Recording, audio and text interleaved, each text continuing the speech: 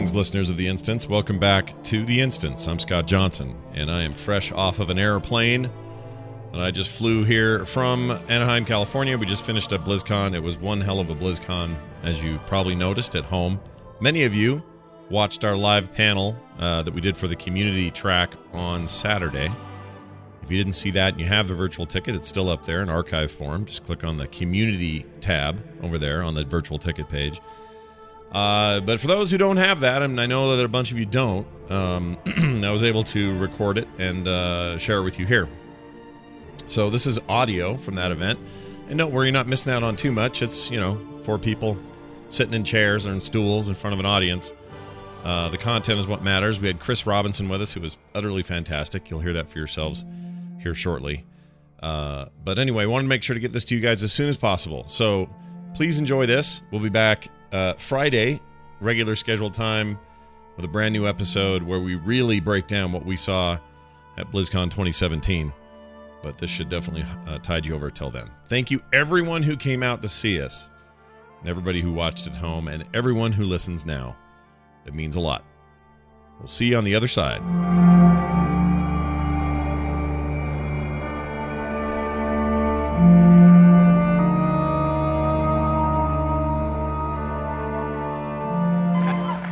Wow, thank you guys for that introduction. I assume we've got a few Instance fans in the audience today? So Scott is really nervous, so if you could laugh at everything he said, it would be great. Make sure to do that.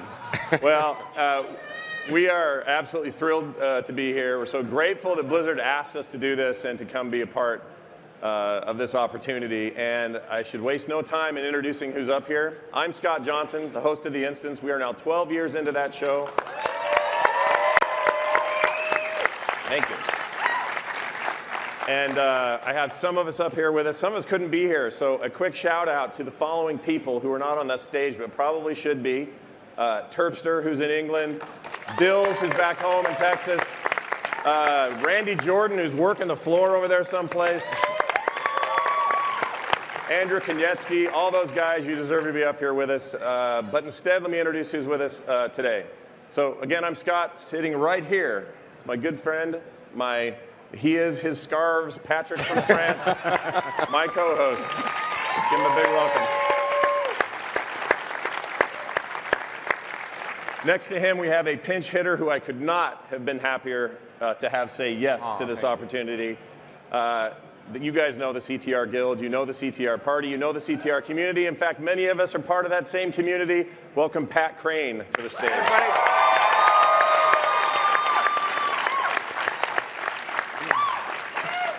And finally, I'm very excited about this. Blizzard has made it possible for us to have someone here I've been geeking out about all weekend.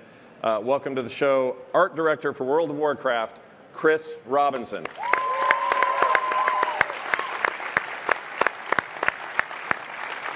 Thank you for being here. Hey, man, thank you so much. I'm super honored to be here. This is awesome. It's great. I tried really hard the last couple of days to not have just questions about drawing things. But that's what they've all been about. So it's all. We kind of got them all out, too, in the back. We talked for like an hour, and so we're done talking about it. There you go. But he's definitely got a hand on just about everything that happens in World of Warcraft. And boy, did a lot of things happen with World of Warcraft tomorrow. Or yesterday. Or tomorrow. And tomorrow, every day. Yeah. I'm a Time Lord. I'm admitting it now on stage in front of everybody. And hello to everybody at home. I know we have a lot of people watching there as well. We'll get started by trying to break apart a little bit what happened yesterday. And specifically, I think we would be remiss if we didn't begin discussing that cinematic. Oh, so good. So good. I don't know did any of you guys see it? It was pretty good. I couldn't see it. I was crying so much. I was just like, oh, this is so good. Yeah. So good. And I couldn't help but think, I mean, even though you guys see a lot of things internally and you guys get to see different versions before the final, from animatics all the way up to finished product, I still see Twitter and other places where Blizzard people are freaking out. Yeah. You still feel the feeling, right? Oh, man, yeah. I mean, that team is, so we're development and cinematics works really closely with us. But we see it, throughout that whole process. And I was in love with it 10 versions ago, right? Before like all the surfacing and all the polish got on it. And so now, you know, we see it right before we come here, and it's like blows our minds. But to see it here in this element on the big screen and to see people react to it is, yeah, I mean, you think you were crying. My eyes were sweating like crazy. So now, were you watching the audience during the cinematic, just trying to gauge the reaction, and not watching the cinematic at all? Because I mean, you've probably seen it a bunch, right? Both, right? Like watching the cinematic, but it's more. Then you're just watching everybody's like wet eyes, just and like the mad cry faces and stuff like that. That's awesome. It's a feel thing, you know. Like it's less watching and more just being in that. Like I love to be in the center of the crowd when that stuff happens and just feel the energy around you of the excitement of what people are thinking and feeling. And it's such like that cinematic specifically, like you have this super powerful banshee Sylvanas in the beginning where so good. And like so good. All of the Horde people in the audience were losing their minds, and I have to admit, there's a few here. And I am an Alliance person. Yes. So I was like, I have to admit, Horde. I was like, you know, they were after that thing. I was like, seeing her go full banshee and like the Sourfang taking the Horde banner and going like, oh, and I was like, yes, for the. I mean, yeah, it was okay. It was fine. And I was hoping for that, you know, the equivalent in the Alliance, on the Alliance side. I was like, what can they do that is going to be as impactful? And when Anduin shows up, and like he really is Manduin. He's really like, he actually became a full-grown hero general, and you see on his face like he wants to do the thing, but he doesn't want to go at war because that's not who he is, but he has to because and like his face. How much time did you spend like on each twitchy part of each, like it seems like it would take a full lifetime to do that. Yeah, well, so I mean, that's, you know, there's an incredibly talented team of people who are dedicated to doing that.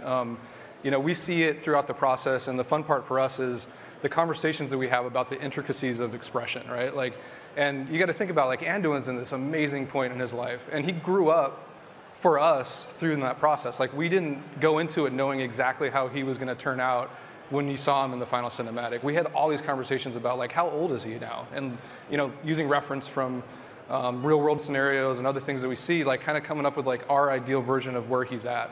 He's, you know, his dad just died, man. He's grieving the loss of his father. He's becoming a man, but he doesn't even have time to do that. He has to be a king now, right? Like, so he didn't have time to go through the process of like getting into like taking those shoes on. He's just he looks like a baby, like he's old. Well, you look old in the mirror, so you can't count that. But here's the thing I noticed about Anduin and his face. I mean, first of all, I've never been a big Anduin fan, but the cinematic made me a huge Anduin fan, and I think it's for this reason. They captured artistically, stylistically, and realistically the expressions one would make when one has to step up at a moment of real importance. Yeah. Like, I think we can all relate to this feeling of, it's my time now. I'm not really totally ready for this. I'm half crying, I'm half overwhelmed, but I'm with myself enough to know that this sword, my father's sword, is not going to be enough. It's not going to win this war. Shunk, and he has to call on the light. He has to be a priest. Right. He has to do the thing he knows the best that makes him so cheap in Hearthstone. He has to do that. And that is not easy. We're not talking about a movie. We're talking about an animated, handcrafted piece of work. And that's incredible to me that those emotions were conveyed so well. Well, you're capturing the moment that he realizes that he has to follow his own path, right? And I think what's cool about watching WoW grow as a game and a community has been those moments where we've started to go away from these big bombastic explosive, you know, scenarios in our pre-renders, and we've come to the point now where it's all about, it's so character driven. And this one for me was not just with Anduin, but with Sylvanas, everyone like capturing like what's really going on in their head. I mean, Sylvanas is such a complex character, and you can't just have her going, you know, crazy while Anduin's kind of having this very special moment. So those were the conversations that were most meaningful. Like we'd watch it over and over and over again and just be like, what's going on in his head, and are we really capturing that moment how we should be? It's really something. I mean, for me to explain that cinematic to somebody who isn't us, it's kind of hard. My mom would watch that and go, so the blue lady did a thing, and for some reason the kid can make gnomes. Like she wouldn't know this from any other sort of fantasy. But what it felt like was a love letter to us as players. They know we love these characters. They know how invested we are in these characters. And it just felt like, I mean, I've loved every cinematic. It was a nice reminder during the Classic servers announcement to see the old cinematic and go, oh, that still holds up. Yeah. But to see also how far it's come and where we're at now. I mean, we all ask this every year, why aren't they making movies and TV shows? And I'll keep asking it, and they'll probably never do it. But it's so good. It's so good. So, yeah, grats to that team, to you guys. Yeah, they're amazing, man. Leadership. Thank you.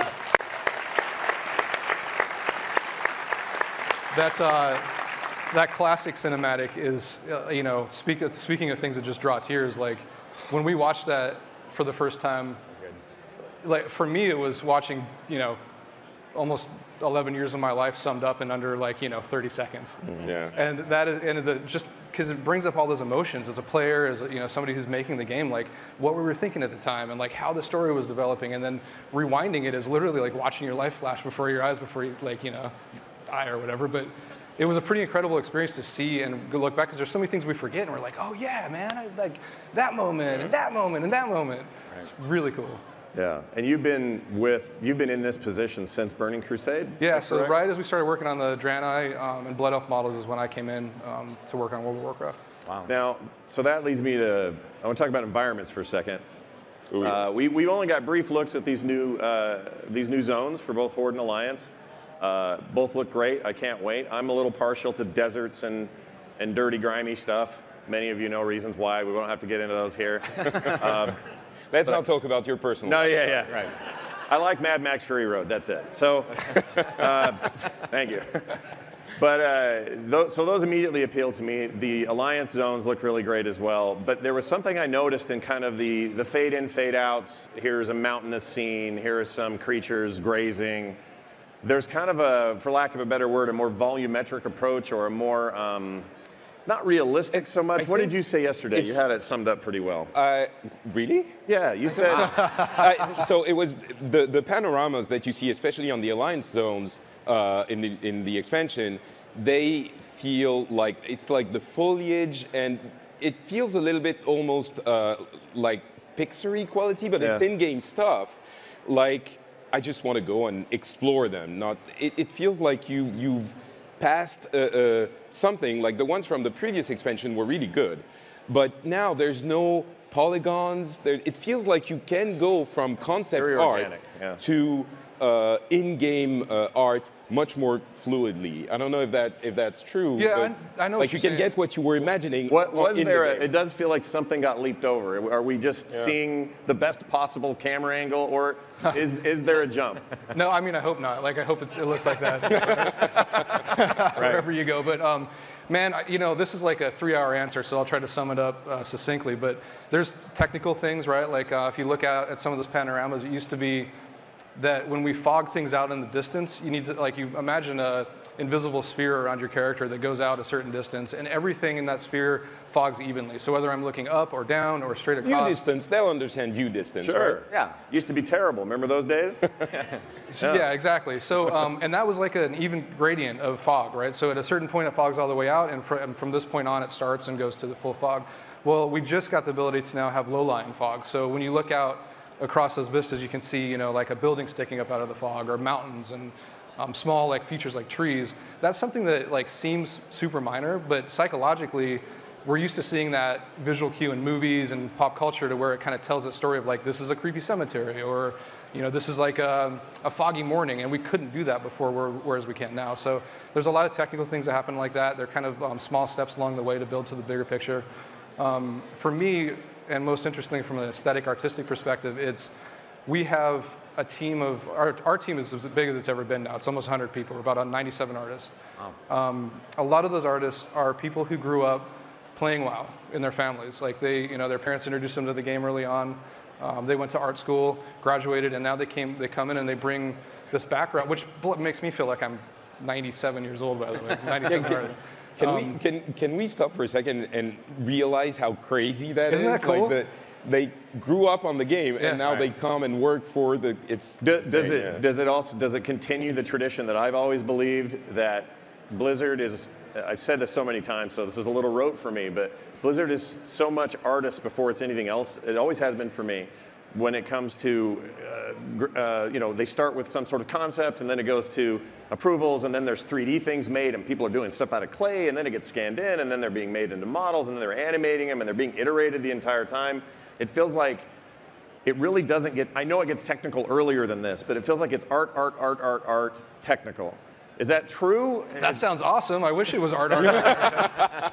It's, we have a cornerstone that's gameplay first, and that has a lot of different definitions, but I think, universally we tend to agree that it really means that whether it's art or design or engineering or production, we all have the goal of doing what's best for the game and for the gameplay experience. So fortunately, working at Blizzard really is, a lot of places, design won't make changes based on artistic requests, right? Like there's a goal that they have in mind, and we need to hit that, and until we hit it, we just keep iterating. Whereas at Blizzard, it certainly feels, and has been for a long time, as long as I've been there, a super creative process and collaborative process where there's a lot of back and forth, and everyone works towards that communal goal, and you can feel it's tangible.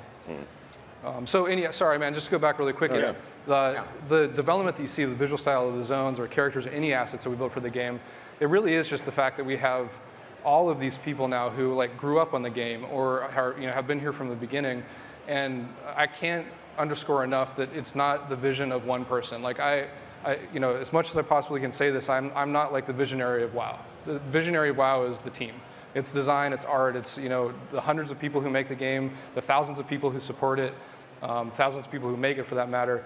And it really comes down to just this communal passion that everyone has, and that's what's tangible. Like if you come onto the floor, we get in very heated discussions about things that would seem very minor to your average person, but to us means so much because every little detail counts. Something like okay, we're making snake people with feet, so why don't Naga have feet? Is that the discussions that you get into, that type of thing? Sure, yeah, or I think the recent one was we originally weren't going to put tails on the Volpera, and there was some serious back and forth of it was a huge hit. I mean, you could imagine, it's just throw a tail on it, no big deal. But you take in an animation and testing and all the things that have to go into it. It's literally thousands of hours that you're adding to, an NPC character that is part of the experience. But is it as important as much time as we're going to put into it? That's debatable. And we debate it at great length. Well, would you argue that you guys have gotten to the point where there's more cohesion, though? You now know that a tail means these other things. It isn't just a visual flourish, it's these technical issues. So you may come in either with a better plan for a tail, or it's just a stub like a, like a Pandaren. They got the little butthole thing. You know what I mean? Right. Anyway, you know what I mean? But you can make those decisions, those determinations ahead of time, so you're not compromising your vision so much as you are aligning with what you know is going to be the process. That seems really important. It's totally, we knew we didn't want to give the Vipera a butthole, so. Wow. I'm glad we got into this discussion. I am too. I'm really happy about it. Well, really, who didn't think we would? We're really doing it up at BlizzCon. Well, that's awesome. So the new zones, specifically for Horde and Alliance, it's a bit of a different process, this expansion, in terms of where we're all going. Some episodes on the instance ago, I don't remember who said it might have been me, but we were talking about how cool it would be if the team was able to say, only Horde can go here, only Alliance can go here, and let's have two very special faction-based experiences, but then open it up later so you can go do stuff. And that's exactly what they've done. So we called it basically, but my humble brag. My question to you would be, of these, let's talk about Kulturas. That is a beautiful place. And I'm a little bummed I'm not Alliance or have a main Alliance tune. You can switch anytime, Sure, Scott. I mean, it's fine. You guys, some of you people that follow Pat don't know he's got a dirty Horde character. He comes and raids with us sometimes.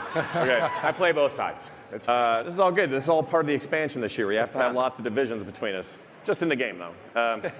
But that place is really pretty, and I wonder how much do you have? How much do you oversee with that? Do you have approval on how that place looks, or the Zandalar zones and how they play out, and how important is it that they adhere to a certain aesthetic? So basically, they build it up for like 6 months. They show it to you, and you're like, "No, that's crap. Yeah. Just do it again." I like to come That's how in it works, as right? late in the process as possible, so that I can cause as much rework as possible. Right. No, I mean I have like the easiest approval job in the world, right? Like, like I said, I mean these artists that are working on this stuff, they know the game inside and out. They love it. They play it. They breathe it. They're passionate about it. We fight Horde and Alliance constantly at work in a very healthy way, but. So yeah, I'll go in and I'll approve things, but it's most of the time I'm just looking for something to say, right? Like, I should probably do my job and comment on this, but it looks beautiful. Like, can we make the roofs greener? Yeah, it is hard. I'm guessing it's hard because you don't want to. You want to give feedback, or you want to give proper reaction, or whatever that may be in the circumstance, but. Also, you don't want to just make a thing up just to be contrary. So that must be weird sometimes. I mean, do you ever, as an artist, do you ever just go into an empty room and draw on a piece of paper and say, finally I can draw again? Yeah, I get like a day out of a month that I'll go and draw. No, but I mean, I try to contribute in little places and like plug in here and there, do like a vision piece here and there, just kind of give it to the team to do with what they want. But the cool thing about the WoW art team as well is that like everyone kind of has a speciality. Like there are dungeon artists or character artists or animators, and it's super low ego. So for me, I just have this team of 97 amazing human beings who I can learn from every day. And when I interact with them, it's more on the level of like, wow, how did you paint that? Like that texture looks totally like in line with WoW, and it works. But you've brought in a new aesthetic, a new way of like adding tertiary color or more color depth that we haven't really seen before. And brush sharing is a big thing. Like with Photoshop, we'll have big conversations about like, how did you get that certain texture? And it's, I made this brush, or I found this brush, and share all those things around. So, it's not so much like I'm this evil overlord who comes in and like squashes things or approves things. I'm just like kind of along for this really awesome ride. Are the UI people the saddest? And here's what I want to ask. Okay?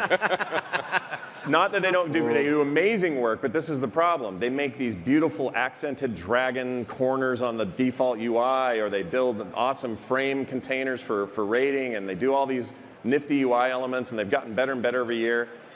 But then some bozo out in the community makes a mod and just covers all that up. That just seems like a bummer. Yeah. And that's the show, everybody. All right, that's. I'm really glad I asked that You one. pretty much summed it up. That has been in my head for years. About every time I load them on, I go, "Oh, how's that guy feel?" Well, specifically to these zones and their themes, where's the inspiration coming from for the Horde side of stuff? Obviously, it's very troll-driven and very sort of Incan Mayan tradition. Anything else there you can tell us about why that feels so lush and lived in? So, interestingly, we've had a shift in the way that we approach zone creation. And if you remember, even not too long ago, 2 or 3 expansions ago, you'd be flying over like a mountain, and there'd be a very abrupt color change in the textures. Like one area is very orange rock, and the next is like very gray or blue. And that's bothered us. I mean, that's bothered me since day one, and it's been something we continually talk about. Like, how do we have very visually distinct zones without making it feel awkward when you transfer from one to the other? So this time specifically, and with having very faction-specific continents that we're working on, we had discussions really early on about not just like the natural environments that we were going to be seeing and experiencing, but very specifically how the cultures that we find in those areas are going to impact the environments and how the environments are going to impact the cultures. So if you look at Zandalar and the city of Zuldazar and the trolls, there are some environments that just naturally and kind of inherently fit really well with that kit, with that culture kit.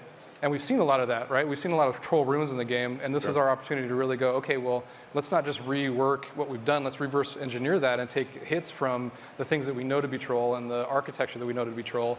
But this is our opportunity to really show that empire at its height, right? Like with dinosaurs, which always makes everything, Dinosaurs do make everything better, obviously. Yeah, I mean, we all saw that big, tall, walking one, and all we could say was, I don't know how much gold that's going to cost, but I just bought that thing in Pandaria. I don't think I have the money, but I want it real bad. You knew you shouldn't have. I know I want it. Go ahead. How deep do you go into that reverse engineering? Like, do you imagine the lives of the denizens and like, yeah. That's Bob, his wife works at the thing, and like, Yeah, but you know Bob the Troll, right? Bob the Troll, of course, yeah. Yeah, totally, man. Like, that's the cool part. You know, we sit and we have a lot of discussions about why did this empire fall apart the way that it did? Like, why has it been aged the way that it has? And like, what is the significance of some of the markings that we've seen on ruins around these areas? How does it relate to every troll culture? And how does that relate to the one that we're experiencing now? Those are great. I mean, we jam on that stuff for hours just to make sure that we're covering our asses primarily, but like...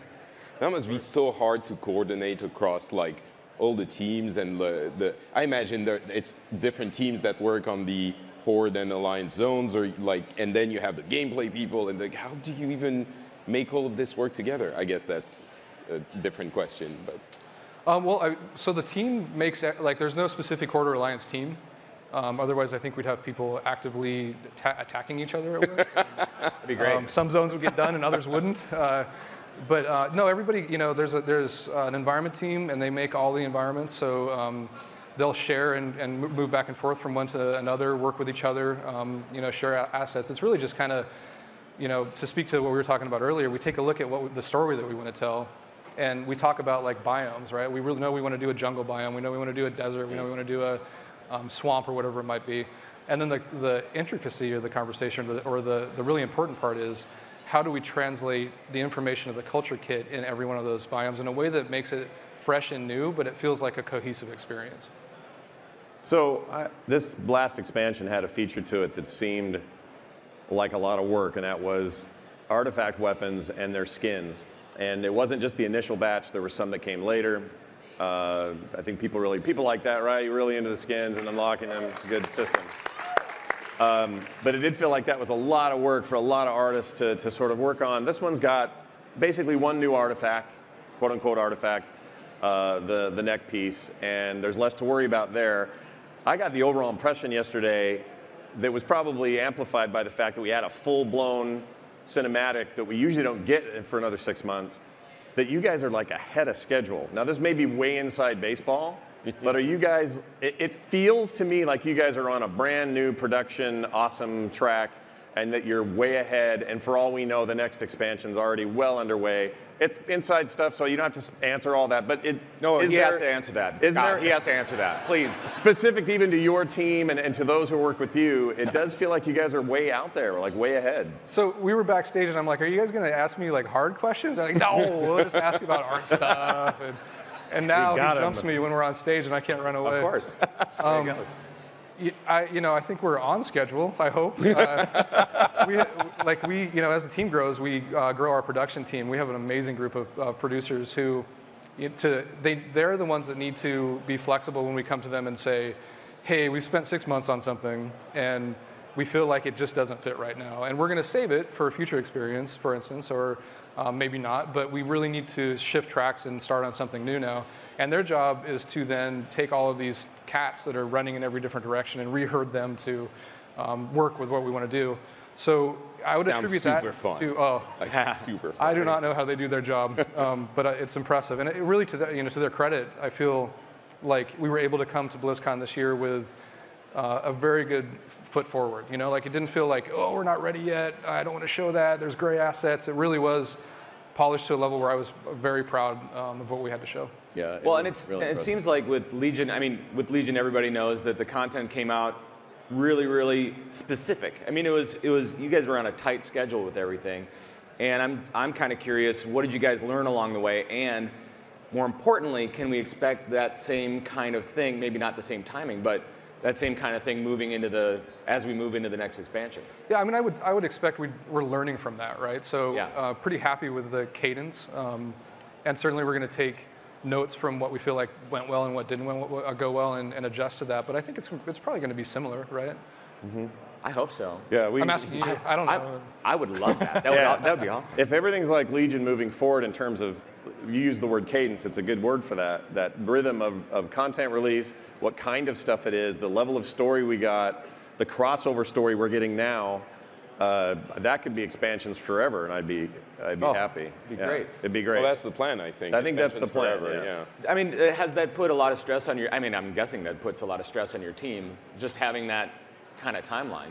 So it's actually kind of the opposite in that it's more tangible. Awesome. Right? Like we know, okay, we really know when we're going to come out with this content, and it allows us to scope to that, and to really take a look at what are the big hits that we need to do, and what are the things that we would like to do, and kind of find a good balance of where we cut that line off, knowing when that next piece of content is going to go out. So there's two new features in the game that I want to throw them to you guys first, about the gameplay ramifications, but I am so curious about how one of them is possible with the art team.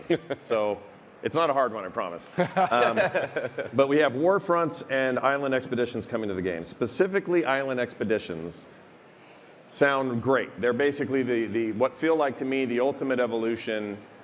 Sorry, Abathur fans, I didn't mean to say it that way.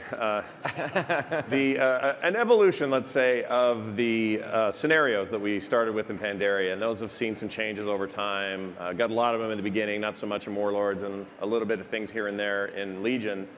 But these feel like a more dynamic form of that. You and your two friends, you go in, you do a bunch of rad stuff, and to top it off, there's a little Diablo thrown in there. There's some randomization. So next time you go to that island, it A, may not be in the same place it was before, and C, it's full of weird stuff that wasn't there before, as they explained on the stage yesterday, which is super fascinating. It sounds like a really fun gameplay mechanic. So I'm really excited about it. I'm curious what you think that's going to do to the game. You know, there's a tendency for some players to go, oh, sounds like another gimmicky thing, or, you know, we'll do that once and never want to do it again. I'm convinced it's where I'm going to spend 90% of my time getting Azerite, but I'm curious what you guys think, and then I want to talk about the art of those islands. I think the expeditions are well, they're either going to be awesome or they're not going to work out, and I suspect Blizzard wouldn't put them out if they weren't going to work out, because they seem like an essential part of, it's one of the big features of the new expansion. And the fact that you can do them with just 3 people, no role, you can go in and get some of your Azerite is fun already. But then you have all of that element of the mobs are much smarter and they do things differently. They were talking about, I don't know if you guys saw that deep dive panel, but they were talking about Jim the Rogue, was it? Or Bob the Rogue? I don't know. Apparently he's not a troll anymore. Right. What? Sneaky Pete. It was Pete. Sneaky Pete. So he would, you engage the boss, and Sneaky Pete shows up, and he like saps your healer and runs away laughing, and like that's a really different way of approaching a PvE encounter. But you add on top of that the possibility of doing the PvE part, the PvP part, where you're racing with a horde team, because obviously you're playing Alliance, right? Of course. And they're going to be, you know, messing up your thing. So I think it's going to be a much deeper, like saying it's an evolution of the scenario, I think is cheapening it a little bit. Well, it feels like a much more fleshed out. It almost feels like, and correct me if I'm wrong, it almost feels like the invasions that we're facing now are kind of like almost like the test of whether or not islands would work, or trying to figure out the tech with it, and because you see varied things within those different invasions from time to time. Sure. So yeah, well, sure. I mean, it's something we pulled information from, right? It's one part of something that informed what will become islands ultimately. So in this scenario, I keep saying scenario, in these island expeditions, the feature set is that you'll go, and every time it's different. And there are enough.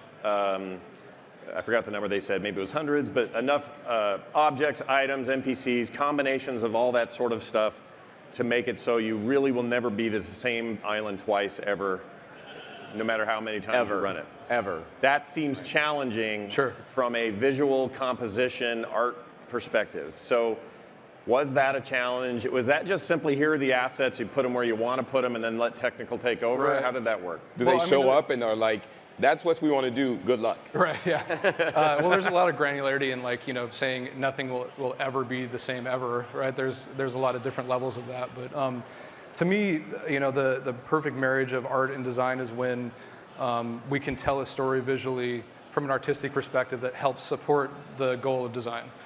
So to use a non-existing example, if we take an island that has a major ruined castle and 2 other POIs that are important to overtake, it's from my perspective very important right off the bat to see those, right, and to know, like, from a visual perspective, I don't need an NPC to come tell me, hey, there's a castle that's in some hidden part of the island that you need to go take, and there's some other things somewhere that you should find to and do something with. I want to just know right off the bat, like, I can tell those are important, and that's all about setting a stage and setting a scene, and visually right off the bat, giving the players that visual cue of what they need to do. When we said random, I lost control of my bladder, and then started like thinking about. That's your keyword. Yeah. If you say it now, it's a. Okay. Yeah. All right. So don't trigger me, please, on stage. And then we immediately started talking about like how we could do that in a way where we can still maintain that marriage and maintain something that we feel like is a handcrafted experience, but random enough that you feel like you always are experiencing something new. Because you don't want some barrel floating somewhere or accidentally an upside down chest or something. Like, obviously a lot of it may happen in bug testing and early alpha or whatever, but it just seems like it might be complicated thematically to make sure everything looks right. Is there a theme to all the islands that you guys are adhering to then? I wouldn't say adhering to, like they're themed heavily in one direction or the other, but it's not necessarily like we set out with 5 specific biomes that they need to fit into.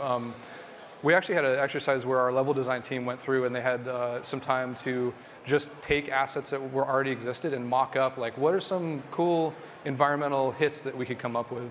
And they're also passionate about making levels for the game that we couldn't get them to stop. We're like, stop making islands. We need to use the information that you've come up with and now make some decisions about how we're going to approach actually making it as varied as possible.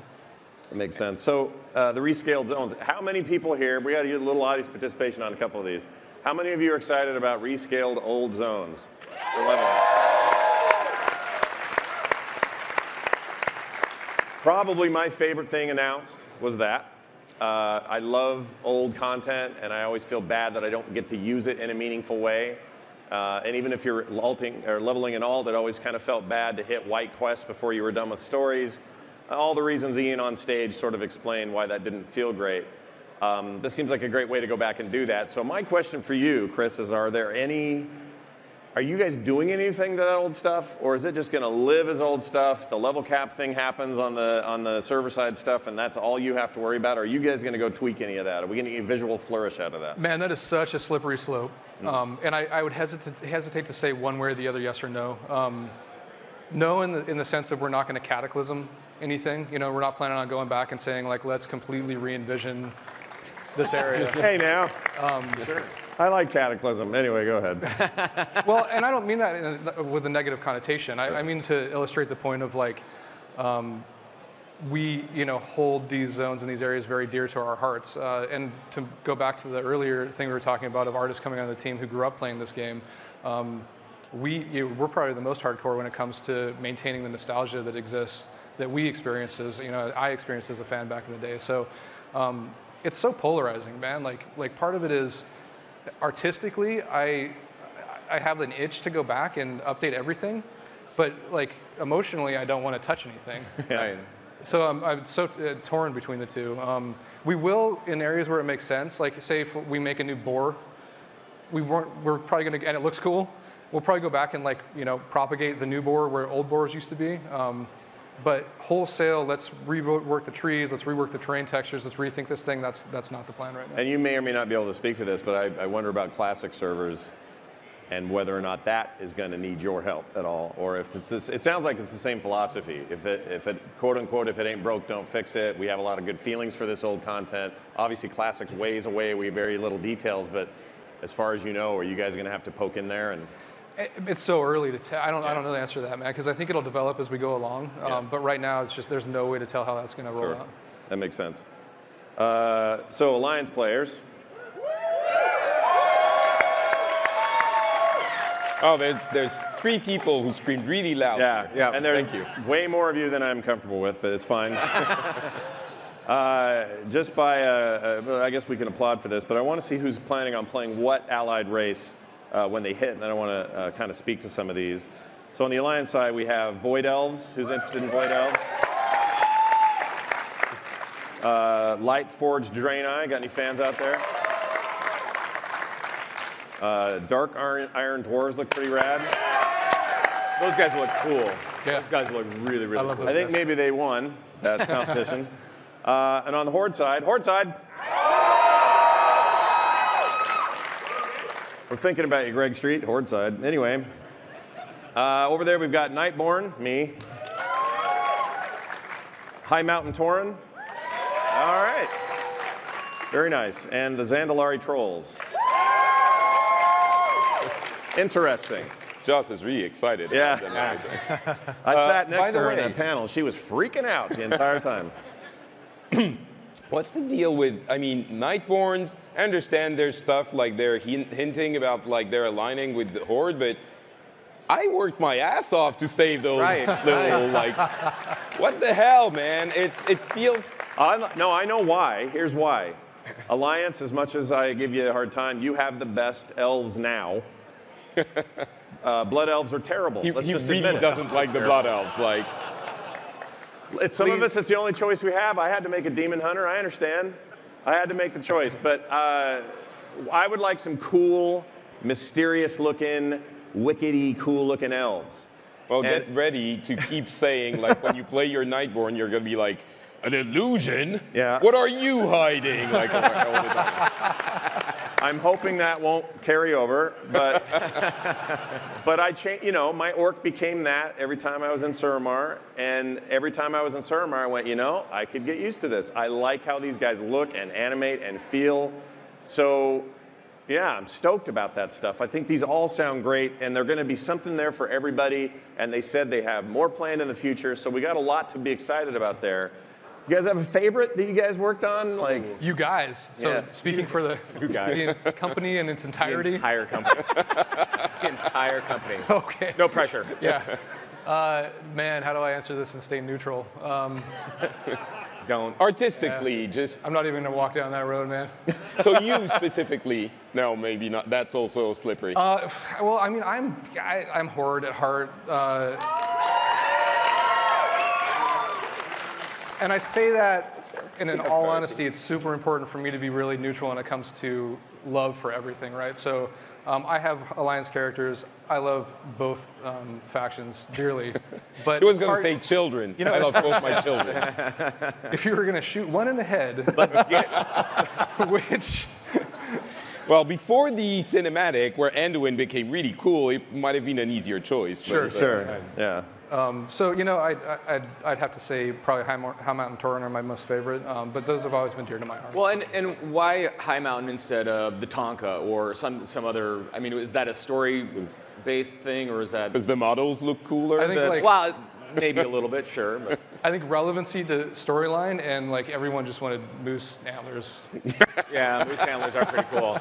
It did feel like some of those were pulled forward from Legion because they not only had a lot to do with story, but I think a lot of fan favorites were happening. I know that I know some people disagree with me on this because there's a lot of leveling issues, and I mean like elevation issues in High Mountain. But my favorite zone to quest and request is High Mountain, and I really got attached to those guys. And I thought, man, one day antlers on my character would pretty cool. I'm not really into the cow phase of Tauren's, so let's go full antler would be great. And then that happened. You don't like the Blood Elves. You don't like the actual Horde wait, back Taurens. it up. I like female Blood Elves, and so you guys are all fine, whoever's playing female Blood Elves. It's the males, and they're Because cocky, they're snooty. Just let's be snooty, specific cocky, here. French-like attitude. That's fine. I'll take it. The Blood Elves are fine. They'd wear these if they could, you know. I think the Nightborn Elves wear scarves, don't they? Like, it feels like they would be all... I was going to make an unflattering gesture, so maybe I shouldn't. Yeah, probably not on stage and on the virtual ticket would be a bad idea. But, yeah, like, I just don't like the males. It's probably their laugh. It's probably just the laugh. That's probably the thing. But I like the idea of a more, I don't know, elves for me... my favorite kinds of fantasy lore are the ones that are hard to figure out and a little bit weird and kind of dark past and, you know, like Drist and characters like that. That's what I'm into. And so this gives us that finally. Because we just don't have a lot of choices over where we're at. You guys have night elves, which I know are mostly nature-loving, you know, tree huggers and stuff. But they have this great mystery and so much story to tell, and that actually leads me to a question. Why did you burn the tree? Yes. Right. Well, not Right. you, Not but, you specifically. Why did No. Which dev was watching Avatar way too much? Really? I think it might have been the other way around, actually. All right. But Wait, am I mic'd? yeah, we're mic'd. So when that burned in the video thing, I went, oh. So a couple things went through my head. One is this sets up great story. So what came first, that or the Lordaeron attack? And I'm very curious to see how that happens. My guess is it'll be very political and hard to tell who started what, and a lot of finger pointing, and that'll be fun. I'm looking forward to that part of it. But they no longer have a place to go. Right. They don't live there anymore, I assume. But part of me hopes it's because guys like you with an eye for overall quality of the game said, the polygons in here are terrible. The tree is made of 3 sides, Yeah, and the it's a little leaves painful. look like a nightmare. I mean, 2004, that's where we were. Yeah. So you probably can't answer that, but I would love to know if you have any insight on maybe the impact of that. Like, that's a big deal to burn down an entire faction, the faction race's homeland, Yeah. basically. Yeah. Yeah, we have plans. Good. It's not willy-nilly. And you know, I think the key is that we're not going to make anything look bad moving forward. So whatever we do, like we're going to find a way to keep the story going and interesting. Like these things have to happen, right? You have to break some eggs, like, and we can't start a war between these factions and have that heated hatred if we burnt a tree outside of Teldrassil, like, or Right. or Just this little tiny tree. like somebody blew up Brill. Maybe it was a treant.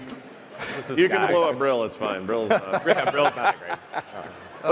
But it's interesting because I figured it was mostly for story reasons. Because think about it, we as a community, I think we're always asking Blizzard for, all right, we've done demons, now can we have, we're not sure exactly what we want, but we always think we want more faction stuff. Like, it seems like a lot of the stories are like, okay, guys, let's fight. Oh, the Burning Legion. All right, we're friends for a minute. And then they do the Burning Legion. And then they go away. And then you're like, all right, it's good. We're fighting each other again. But then there's another distraction. Well, Pandaria was the closest we've gotten to this, back to kind of the war that is Horde v Alliance. But then it became about Azeroth Hitler. And then we all had to fight him together, right? And we agree, he sucked, okay? Alliance, we didn't like him either. But this feels like finally the thing we've been asking for, which is like, let's get back to like that raw, I hate that faction, they hate us, it's complicated. Some of the characters are sympathetic to other ones on the other side, but Jane is still pissed. What? She's not as pissed. It seems she's calmed down a little bit. She's resolved now. Yeah, a little so bit. What happened is Jaina got bombed, and I understand it's a rough day for Jaina and Theramore, I get it.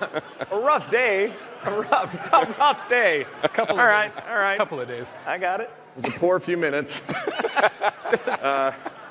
But then her only clickable state in the game right now is she's mad. So if you're Khadgar, shit wizard Khadgar, sorry. And I click on you, you go, wow, well met, thanks for all your hard work. And if you're somebody else, I click on, oh, good evening, it's nice to see you back in Dalaran. I click on Jaina, freaking they blew up Theramore, my life is ruined. Right, she's so mad. And Heroes of the Storm, I'm here to help. And back there, I'm here to destroy everybody. So I guess what I was getting at is, in order for us to... what were you getting at? In order to get back to where this conflict is really all up in it and matters and feels meaningful, and I think everything we saw yesterday helped contribute to it, but what really got me was that burning tree and what was the attack on Lordaeron, because what it means is the stakes are bigger. It isn't just, well, you're an orc and I'm a human and I naturally don't like you and you don't like me. You see the reasons why you don't like these are genuine reasons. Like if Sylvanas led the attack on Teldrassil and destroyed that place. It's probably going to be because there's like, it's rotting and it's corrupting Azeroth. So, but I mean, it's going to be interesting to see if it keeps being the main antagonist, being the other faction. And that's what we were talking about the other week on the instance, which we're doing now, so on the show. it's, do they take this core tenet of the expansion and bring it to the end, like all of the patches? Because in the beginning of Pandaria, it was also, oh, we hate each other, and then it was like, we all have to come together to fight something. So I'm wondering if it's going to be the same thing here, where over the patches we're going to unite to fight something else, or if they're actually going to be doing like different experiences through the raids and different like end bosses and stuff like that. So that's going to be interesting to see. But I told myself I wasn't going to do this to ruin the... Don't take off your pants, Scott. No, no, no.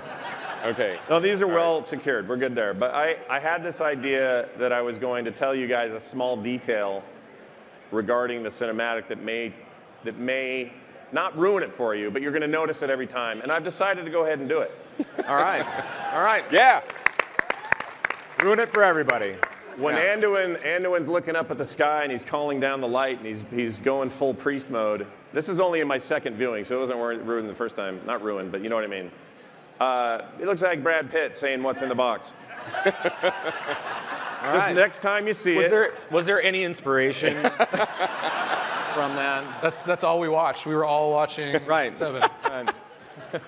Well, all right, let's touch on that for a second. There's a very, the Lordaeron attack feels very, how do I put this, like darker fantasy than normal, than is normal for the game and some of the cinematics. I'd argue the Warlords trailer was also very, you know, there was some darkness in It's that. gritty in a different way, right? Yeah. Different kind of darkness. Yeah. But you were saying something cool backstage, actually kind of about that. That's when we got our new models, and you were talking about, well, the approach might be a little different with the cinematic to be consistent with the actual expansion. Go into that a little bit about the models, and then I'll ask my other questions. Right. So we were talking about the disparity that exists between the pre-rendered cinematic and the style of the game, which is a constant conversation topic for myself and the cinematic directors. So if you look back, and what we were talking about is specific to Mists of Pandaria, that was the time where we probably pulled those two visual styles as close together as we've ever have before, like the style of the orc and the style of the human, very specifically the structure that exists of them and not necessarily the rendering. And what's fun about that and how it was relevant to what you're saying is every expansion is unique, and at the beginning of every expansion we sit down and we have that conversation of how far do we want to push the theme and the style of the cinematic to help drive and inform the content that's in the game, and vice versa. So this time around it felt, you know, it needs to be gritty. It needs to be meaningful. I mean, we just watched Varian die, right? And like, this is the first time that we're seeing Anduin really come, like we talked about previously, into his own and follow his own path. And I think you can't just wash past that. And what better way to do it than a pre-rendered cinematic where we can do things that we can't pull off in game? Like, we're never going to have, I shouldn't say never, but it's very difficult for us to have a moment where with a low poly face we can pull off that type of emotion. So a vehicle like the cinematics is an excellent place for us to really have that level of storytelling and plant that emotional seed so that we can go into this expansion with that feeling. Do you get, so when you're working on things like coming together on a consensus for the Lordaeron fight, where do you reach for your own kinds of inspiration? Or in other words, when they're all sort of going through it and you're looking at it, there's got to be stuff you love in the back of your head that's informing what aesthetic you'd like to see. Or at this stage, you've been here long enough, is it just all previous WoW that's all up, you know? It's a combination of everything, right? But we have some really awesome conversations. And once again, my team doesn't handle the cinematics, so I can't take credit for the amazing work that they do. They are generous enough to allow us to come in and have points of feedback. So we'll sit down and we'll review storyboards, and then we'll review animatics, and we kind of see it develop along the way. And what's really exciting and fun about that process is that we're not just flies on the wall. We're allowed to, or not allowed to, but we're encouraged to communicate with them in the ways where we're having those conversations. Like, hey, like to give you an example, so Sylvanas, she slides down the siege tower, right, and she goes full Banshee mode. That wasn't something that we set out and said, we want to use this as an opportunity to introduce a new ability that we've never seen from Sylvanas before. That was because of the process that took place when we saw the initial take on what she was doing, which was originally much more downplayed. So it was inspired by some scenes, a lot of scenes that we'd seen from other movies, some Lord of the Rings stuff, and just general kind of cool fantasy moments of an archer and how they act in combat. But ultimately what happened is we got to a point in the animatic where we all kind of universally were like, it's cool, and she's like taking people out, and like she feels cool, but she doesn't have that edge that makes it like, gives you that like, oh, what just happened kind of moment. And through that process is where we really started to go, well, is this an opportunity for us to introduce a new ability? And because of that, the room started talking about what would she do? Like, what would be her kind of uber attack? And that's what we ended up seeing. Well, she is the Banshee Queen, after all. Yeah. Right. When she did that Banshee thing, did you all just lose your minds? I did. Lost my stuffing. And all my Heroes of the Storm friends are like, did you see her new ultimate? Did you see her new ultimate? I'm like, I don't think that's, I'll bet it's in Heroes, I'll bet it's in Heroes. It's probably playable at the show floor. I'm like, all right. Good luck to you. And that For the Horde scream, I mean, it was, people were saying it topped Metzen. I mean, it was just like, oh my Which God. is hard to do. Right. And by the way, I have it on some authority that Chris is watching this right now, so we should just say hi to Chris. Everybody, big clap for Chris. Hi, Chris. You know, I feel like when Chris retired, he did it a great time, incredible success with the projects he had just finished, and such a legacy of things. And he made a comment that he's left all of these things in incredible hands, and you're one of those guys. Oh, I hope I can be. I think you are. Do you miss, though, having his kind of Oracle status guy walking around saying, this is how we're doing it, or what? Not that's how he did it. I would love it if he was like, nah, he's a You know, I would joke around if I could, man, but I have so much respect for Chris, and you know, he's one of the ones that brought me in and brought me under his wing and kind of showed me the ropes and helped me really grow into where I'm at today. And just to set the record straight, no one will ever top his For the Horde. As much as that was amazing, no one will ever top that. I know somebody that actually logged into the game to make sure that their Alliance character didn't automatically just switch. Yeah. Oh, is that true? Yeah, that's true. Well, that's awesome to hear that. I mean, it's funny you say that. I've heard countless employees say that he took them under their wing, and they're at all these levels. Like, you'll hear that story from Taron Gregory. You'll hear that story from other creators, and he just guy's had got that some way. big wings. Yeah, he's alive though. He's good. He's happy. Yeah. Beautiful young child, 2-year-old now, and all that. So yeah, we don't want to mourn his loss, but it bears mentioning Chris once in a while. These things. Well, he just planted the seeds, right? Like the seeds he planted are so amazing, and all the original guys, right? Like it's hard for us. Basically, it's just like don't mess it up, right? Like at this point, tend to it, like help them grow and you know, contribute, and that's what we try to do. But you know, it's daily just hoping that we can live up to those expectations. Well, I feel like I don't know if you guys agree or not. I think you do, but I feel like Legion was that. Legion was a way of them saying, "Hey, we got this." Any fears we may have had, or if we thought the end of Warlords was a little bumpy or whatever, Legion to this day feels like, I say, the best content they've ever produced. Absolutely.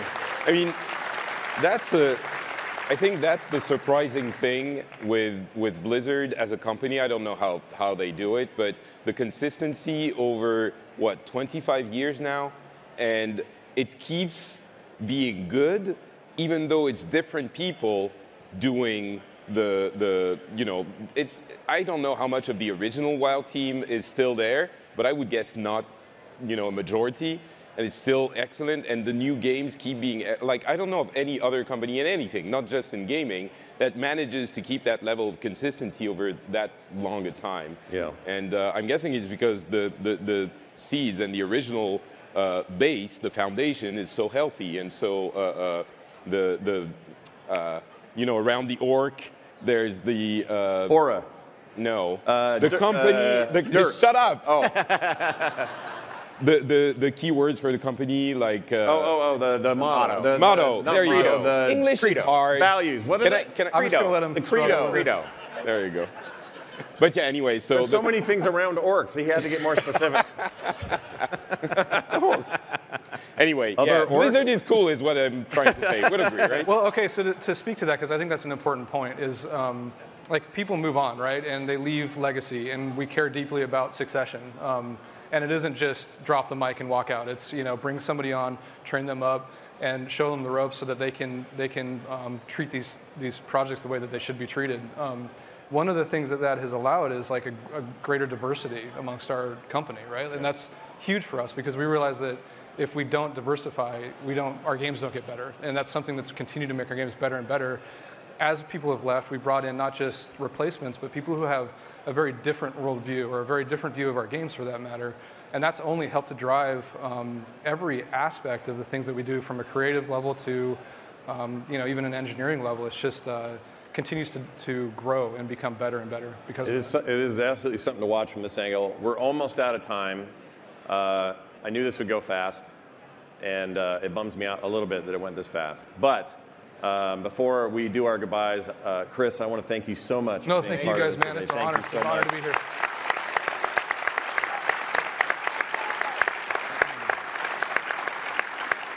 Really, really appreciate it. And big thanks to Blizzard for arranging that for us and asking us to do this. We really appreciate it. Yep. Patrick, thank you for being a part of it. Give Patrick a big hand. Oh. He is his scarves. Oh, you. And the other Pat without the trick. Cannot thank Pat enough for stepping in and being part of this today. It made the perfect sense when we thought of him. Thank you for asking so much. Thank you. Thank you.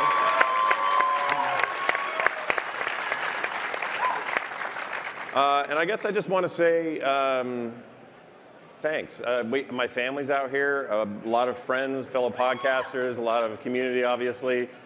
We've been doing this show for 12 years. It feels like yesterday. Some people have come, some have gone. I know Randy's in the building. Hopefully he's hearing us right now.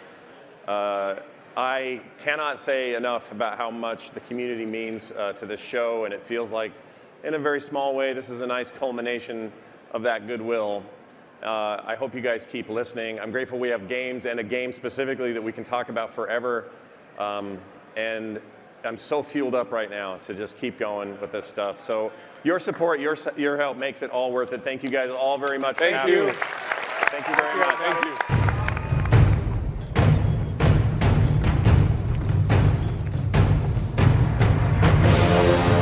Thank you guys for listening to this. We really, really appreciate it. And another huge thanks to Blizzard for giving us that opportunity. Thanks to Pat, Patrick, certainly Chris Robinson, and another shout out to everyone who couldn't be there this year. We really missed all the voices, but it was great to have what we had, and we were happy to do it, and the live crowd was great, and what a BlizzCon. My gosh.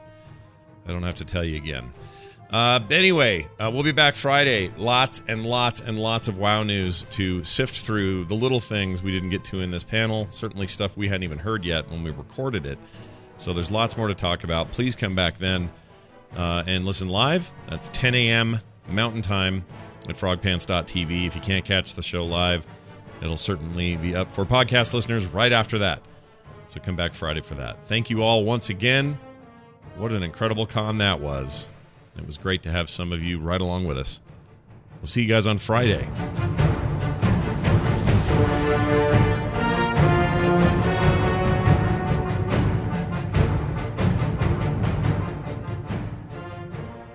This show is part of the Frog Pants Network. Frog Pants Network. Get more shows like this at frogpants.com.